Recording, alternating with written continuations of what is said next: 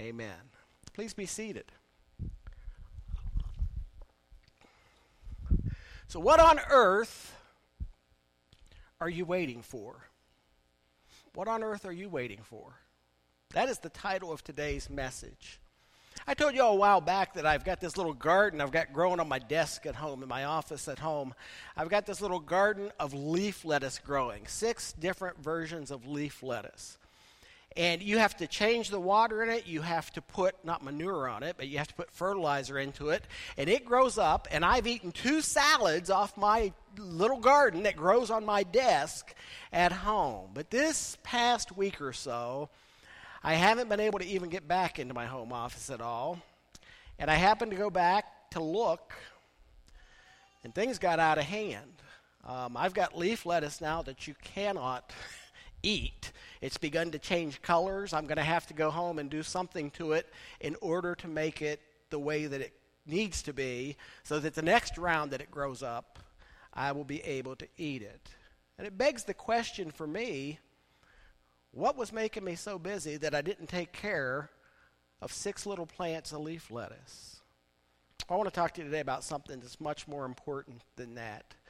As usual, I'm going to walk you through this scripture a verse at a time. Actually, the first 3 verses, and then we'll jump to a big section of it. But look, if you would, at what is being discussed, because we don't really know what's being discussed. That first verse says this: there were some present at this time who told him about the Galileans, whose blood Pilate had mingled with their sacrifices. Now, we don't know exactly what's happening in this scripture, but I'll tell you what we kind of think is happening in this scripture on the basis of some historical writings, particularly by a guy named Josephus. Pilate needed to build an aqueduct. Now, of course, we all know who Pilate is. Pilate needed water, and he didn't have any way to get it in there, and he took some money from the treasury of the temple, is what's been said. And when he took that money from the treasury of the temple, of course, some of the Jewish leaders got really upset about that. And Pilate, rather than have any accountability, because he really was accountable to nobody but Rome, rather than have some accountability for the circumstance, Pilate took some of his soldiers, put them in street clothes, sent them out into the crowd, and if you were heard complaining, you turned up missing. He knocked you off. He took you out. And rather than shut the Jews up, what do you think it did? It made them get louder. It made them hate him more. And so here's Jesus walking into the situation, and these people that had come and had seen or witnessed what had happened, they're telling Jesus, Pilate, during the time of sacrifice, took some of the money from the temple, and if you complained about it, he had you killed. Now Jesus, whether you realize it or not, had to say something about this. The problem is, what would he say? Because if he failed to reply, the crowd would look at Jesus and say, well, you're just like them Romans and we can't trust you. You're disloyal to your own people, the Jewish people. But if he defended the Jews and turned and accused Pilate, he'd have another problem on his hand, because the Romans would be upset with him. And then the Jewish leaders religious leaders that wanted him out of the way would say, look, he's against Rome, and they could come get him. So I want you to look real close at how Jesus deals with this issue. They come, they tell him about the Galileans whose blood Pilate had mingled with their sacrifices, and this is what Jesus says. He actually answers them with a question. Don't you hate it when you ask a question and somebody answers you with a question? It's exactly what Jesus did. He said, do you think that these Galileans were worse sinners than all the other Galileans because they suffered this way? Jesus said, do you think that because these Galileans were such bad people, that's why they got out in the crowd and they wound up winding up dead? Then Jesus answers the question, no. I'll tell you this, unless you repent, you'll perish in the same way. Now, before they could even let that reach their cognitive abilities, he asks another question. In the 4th verse, he says, how about those 18 on whom the tower in Siloam fell and killed them? Do you think that they were worse offenders or sinners than all the others that lived in Jerusalem? Now, obviously, here we know what's going on. There was something being built. There was a construction accident. And Jesus said, did that happen to all those 18 guys because they were such bad people? And he answers again, before they can think, no, That's not it.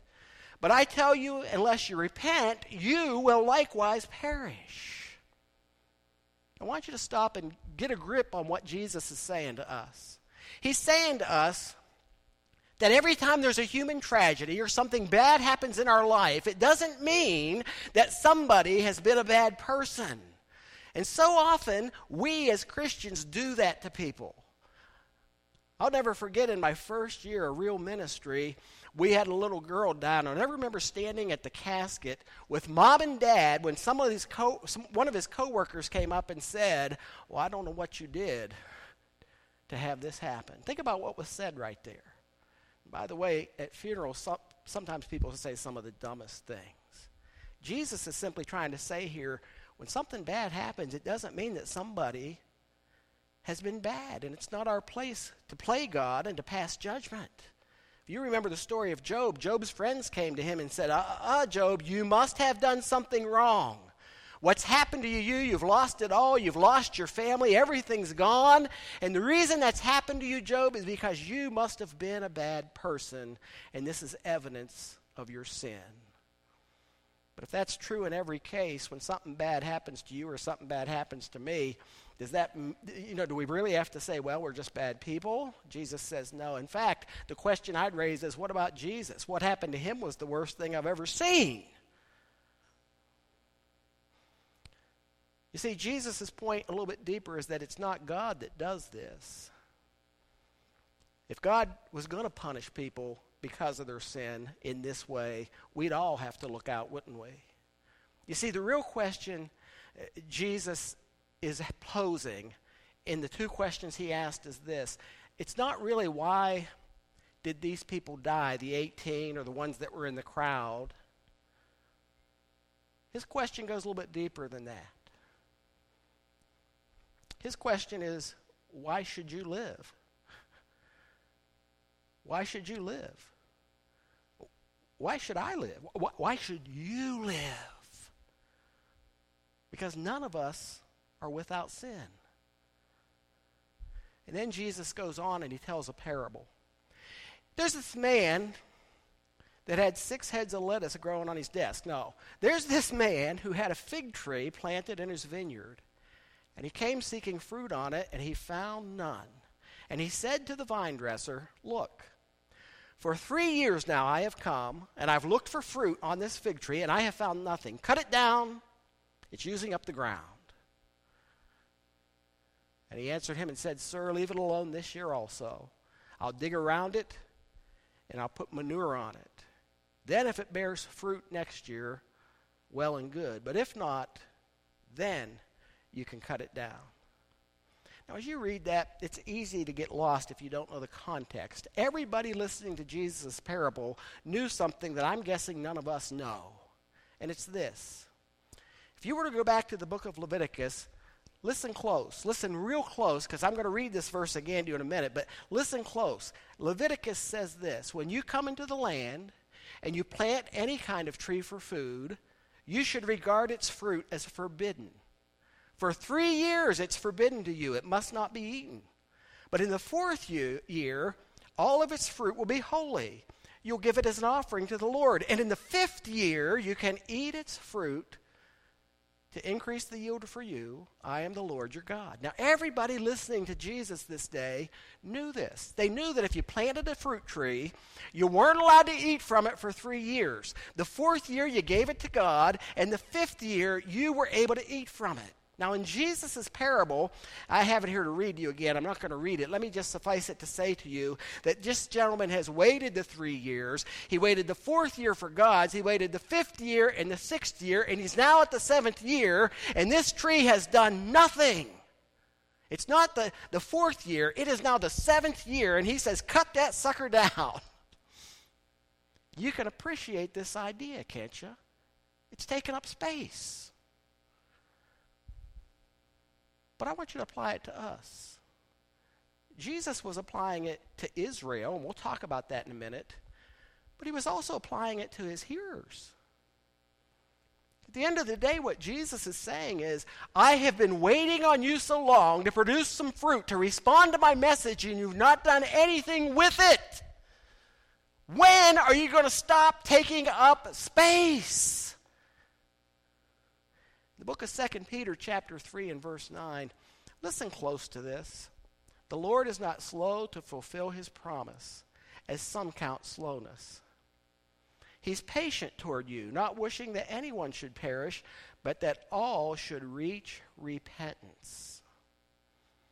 You see, Jesus is waiting on us to respond to the message. The fruit is repentance. Over in the book of Matthew, chapter 3, you got John the Baptist getting ready to baptize Jesus. He saw many of the Pharisees and the Sadducees coming to his baptism. And he said to them, "You brood of vipers, who warned you to flee from the wrath to come? Bear fruit that keeps with repentance."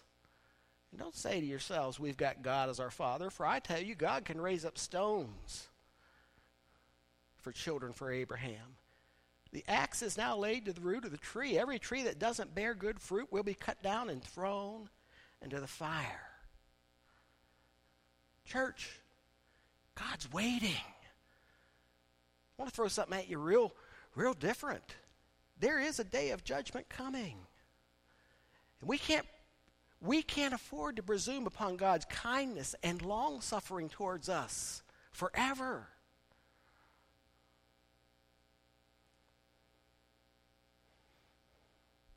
If you were to go back to Isaiah 5, you'd find there these words: "Let me sing for my beloved a love song about his vineyard. My beloved had a vineyard on a fertile hill. He dug it and cleared it of stones. He planted it with vines. He built a watchtower in the middle of it. He hewed out a wine vat in it, and he waited for it to yield grapes. But it yielded wild grapes. And now, Jerusalem, men of Judah, judge between me and my vineyard. What more is there for me to do for my vineyard that I've done in it? When I looked for it to yield grapes, why did it yield wild grapes? I'll tell you what I'll do to my vineyard. I'll remove its hedge, and it will be devoured. I'll break its wall down. It will be trampled underfoot. I'll allow it to be made waste. It will not be pruned or hoed, and briars and thorns will grow up, and I will command the clouds that they do not rain upon it." Now, just so you know, Isaiah, that's what Jesus is referring back to here in this parable. And Isaiah is saying, this is what God did with Israel.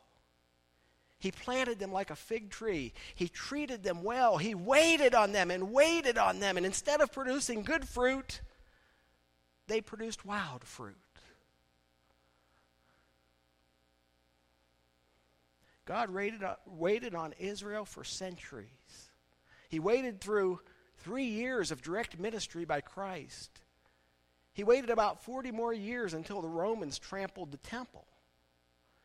And that's when the tree was cut down.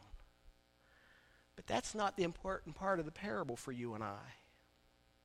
If you walk away today asking yourself the question, as you read the parable or as we read it together, what happened to the fig tree? You have asked the wrong question. You're missing the point of the parable. If you walk away today saying, well, Joel read that story that Jesus gave us about the fig tree that was planted and it waited 3 years, 4 years, 5 years, 6 years, 7 years, and the owner said, let's cut it down. He said, no, let's put some manure on it and wait 1 more year to see what happens. We all want to know at the end of the story what happened, right? But you're asking the wrong question. That's not what Jesus wanted us to ask. He doesn't want us to walk away saying, what happened to the tree? He wants us to walk away asking this question. What's going to happen to me? What's going to happen to me? What makes you weep? You know what makes me weep? A friend of mine lost his 31-year-old son this week. I talked to Bobby a few times this summer, but his 31-year-old son died. And I find myself at home this week, and I was shedding tears for my friend Bobby because of his son. That broke my heart that he has to go through that. I turn on the television set and I see what's going on around the world, and I can tell you that I have actually shed some tears over that. I cannot imagine the world that we live in. I think God probably weeps about those things too. But I'll tell you what I'm sure God weeps over. I'm confident he weeps over. I'm sure that God weeps over the heart that he has waited on and waited on and waited on, and it doesn't repent. I'm sure that God weeps over the soul that he has created in his image, and it refuses to take that image upon itself. You know, the time's short. And as God weeps, the day is closer than ever. I was thinking about this, and I remembered that phrase. You've heard it before. It's a simple phrase. Opportunity only knocks once. You've heard that, right? Well, it doesn't apply to God. God knocks and knocks and knocks. We're doing, these videos. If you haven't seen our videos of people in the church, go look at them. We haven't had one for a day or two. You should see another one soon. But when we were doing them, Catherine here said to me, she saw a picture, and I've seen it too, of Jesus standing at the door and knocking, but there's no handle on the door for him to open it. You ever seen that picture? There's a picture out there where Jesus is knocking on the door, but there's no handle for him to open it. And the reason is somebody inside the house has to open the door. You want to know what God weeps about? He weeps about the door that's on the hinges, has the handle inside with the latch, and the person that stands there and says, I can't let you in. 2 Peter 3:9 says, the Lord is not slow to fulfill his promise, as some count slowness. He's patient toward us. He doesn't wish that we'll perish, but that all of us would come to repentance. I've already mentioned the world around us right now, but I want you to think about it. Look at how the world is right at this moment. Someone asked somebody, I stole this from another preacher, what's the death rate in your state? You know what the answer is? 1 per person. Someone else said, there are people dying right now who have never died before. I want you to look at our world, church. When I hear them say 3.5 million people have been displaced in Ukraine, I can't get my head around that. What do you do? We have occasionally somebody come here to the church, and sometimes it's a problem for us to help with gas or something. 3.5 million people on foot who have left their entire life behind them, and it got blown up with a bomb. 3.5 million people. What do you do when you turn on the news and you find out that Putin is bombing a theater that clearly on top has the words twice written, children? We live in a world with 3 superpowers, not 2, 3, all of which are armed with nuclear weapons, and if one of these guys happens to eat the wrong pizza piece tonight, tomorrow morning he may push the button that sends the whole world into chaos. Just look at our own country. Crime is up. I know I sound like Elmer Gantry, but you know as well as I do this is true. And that verse still holds true. God is not slow to fulfill his promise. He's not slack. He's patient with us. He's waiting on us. Don't cut the fig tree down. Let me work it a little bit more. I know some people don't respect the message by Eugene Peterson, but I have fallen in love with it as of late, and I want you to hear how Eugene Peterson translates that verse up there. Listen to this. Don't read along and try to sort it out. Just listen. God is not late with his promise as some measure lateness. He is restraining himself on account of you, holding back the end with a capital E because he doesn't want anyone lost. He is giving everyone space and time to change. Why don't you cut down the fig tree? Because God is patient. Because God is waiting on us. And that brings me to my bottom line. You know, most bottom lines I give you are supposed to move you. If you don't know what the bottom line is, it's how I've preached since I've been at Westbrook Park pretty much. I go through a verse at a time like we just did, chat about it a little bit. Then I bring you down to one thing. And usually that bottom line is supposed to, I tell myself it's supposed to move you to some type of action. Maybe you be kinder tomorrow. Maybe you be gentler tomorrow or something like that. But not this one. This one's about us. It's not something you can do for someone else. It's all about you. God's patience is perfect. Don't miss the deadline. When Peter says the Lord's not slow to fulfill his promise, as some count slowness, but he's patient toward us, and he doesn't want us to perish. It tells us that God's patience is perfect, and the reason God's patience is perfect is because he takes you and I into consideration. He's not wanting us to perish. A friend of mine years ago used to come where I worked every day and sit with me for a while. You sort that out. Where I worked, he would sit. But anyway, we'd chat.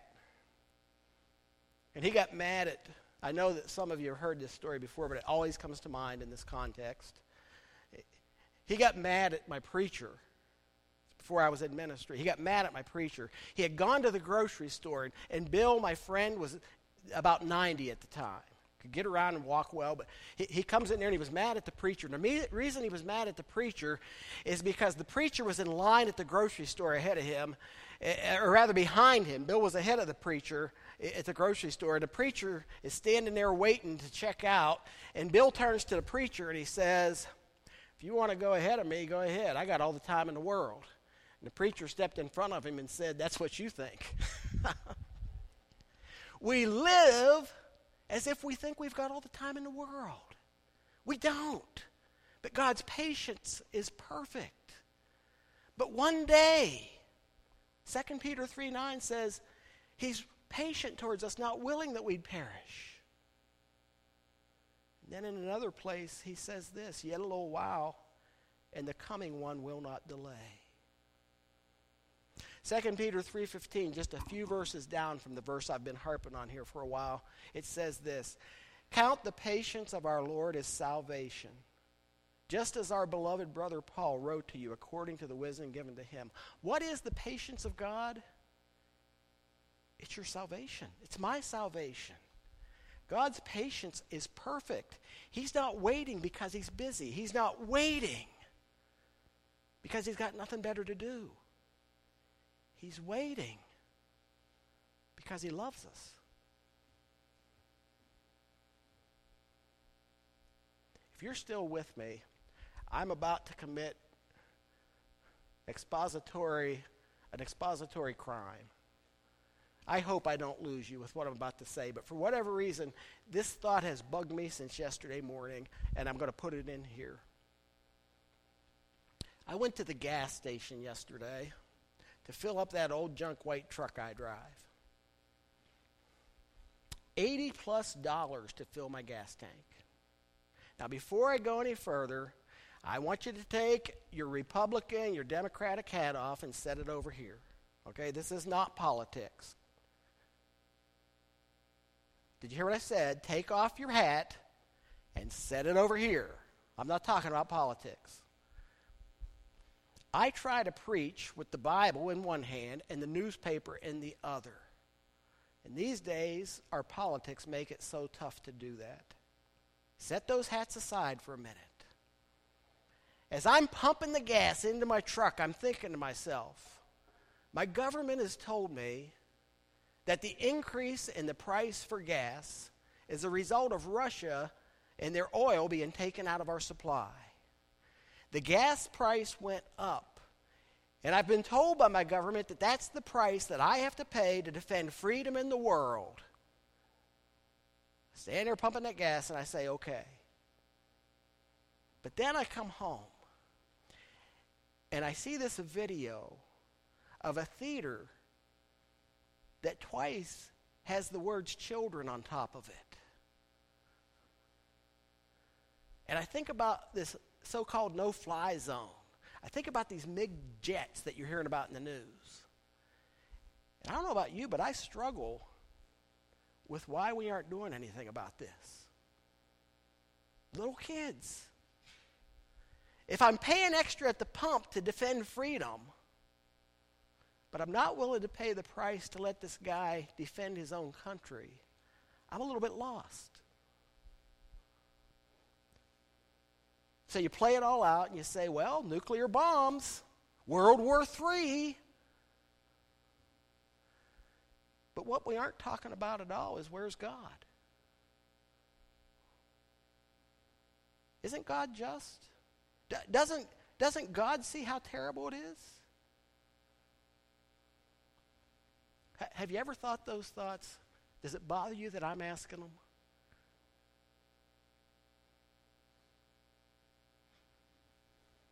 You know, my friend that lost his 31-year-old son, I guarantee you he's asking them. And it's okay to ask those questions. God's big enough. What I want you to know is God has an answer. I want you to look at Romans 9:22, which I've put on the screen. And if you're tired right now, I apologize. We're going to get done. We're headed there. But look at this passage. What if God, desiring to show his wrath. Now, before you go any further with that thought, it doesn't mean that God's an angry God. It means that God's a just God. It means that the children in the theater, there will be something that happens about that. It means the rapist and the murderer and everything else that you can imagine, there will be something done about that. But what if God, who knows that he is just and wants us to see that, has endured with much patience the vessels of his wrath that are prepared for destruction? You see, what Paul's saying is, we live in a sinful world, and we will put up with sinful things, and more than you having to put up with it, God's putting up with it. Why? Because he loves you. And why does he do that? Paul goes on. I don't have it on the screen for you, but in the context of that verse, here's what Paul says. He does this in order to make known the riches of his glory for vessels of mercy, those that he has prepared beforehand for his glory. Even us whom he's called, not from the Jews only, but also from the Gentiles. He says in Hosea, those who were not my people, I call my people. And her who was not beloved, I call my beloved. And in that very place it was said to them, you are not my people. They are there being called the sons of the living God. And Isaiah cries out, though the number of the sons of Israel will be like the sand of the sea, only a remnant of them will be saved. For the Lord will carry out his sentence upon the earth fully and without delay. If you didn't, I know it's a lot and it's mouthful, but let me take the time to tell you what Paul just told us. God doesn't like what's happening any more than you do. He doesn't like it any more than you do, but God loves you so much. He's not ready to step in yet. God wants to put some more manure on the tree. He wants to see if there's a chance that some fruit might come off of this thing. He wants to see that if he knocks one more time, we might just grab the handle and throw open the door and say, please come in. But in the meanwhile, all this stuff is happening. God's waiting patiently. Remember what the bottom line said, God's patience is perfect. It really is.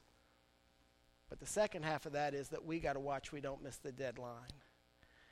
I'll close in a minute here, but I want you to read this verse. Do you presume upon the riches of his kindness and forbearance and patience, not knowing that God's kindness is meant to lead you to repentance? I'll cut to the chase. God's patience is perfect. Don't lie to yourself. Don't lie to yourself. He is kind, he is forbearing, he is patient. But he is those things in order to lead us, to open that door, to produce the fruit, to respond to his call. Don't miss the deadline. I'm pretty confident that I know why God's delaying. I think I've laid it out to you. I'll say it one more time. He's waiting because he loves you. He's waiting because he loves me. He wants us to produce fruit of repentance to him. He's waiting on us. When you get to the book of Revelation, when you get to the second and third chapter of Revelation, the 7 churches of Asia are addressed by Christ. And he speaks to the church at Thyatira. And I'm not going to read that to you, but there's one verse in there that I want you to hear. And I'll put it on the screen. It's this one. I gave her time to repent, but she refuses to repent. Speaking to a church, he says, I gave you time to repent, but you refuse to repent. And the words of John the Baptist ring in the back of my head. And now the axe is laid to the root of the tree. It happened to Israel. It could happen to us. Now, I want to tell you before you leave today these words. I know why God's waiting. You've been here all morning, now you do too. But the question really is, why are we? We know why God's waiting. Why would we?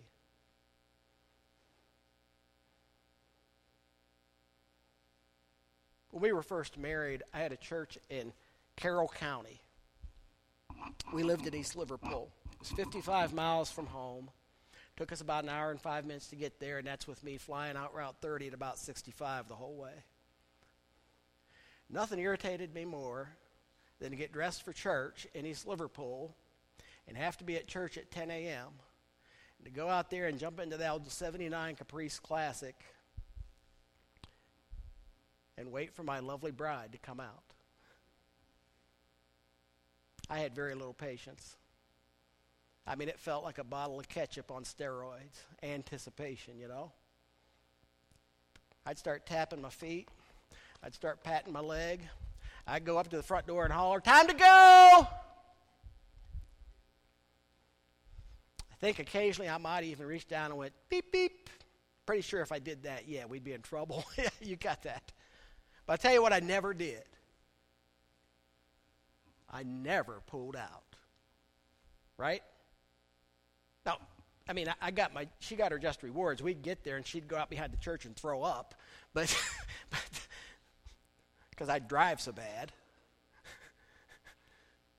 But I never pulled out and left her. Can I tell you something? God's patient. He's waiting. The question is, why are you? Jesus died on a cross for your sins. That shows God's love toward us. He stands at the door and knocks. He begs us to let us open the door and let him come in. If you haven't yet, man, oh man, don't wait. Let's sing together.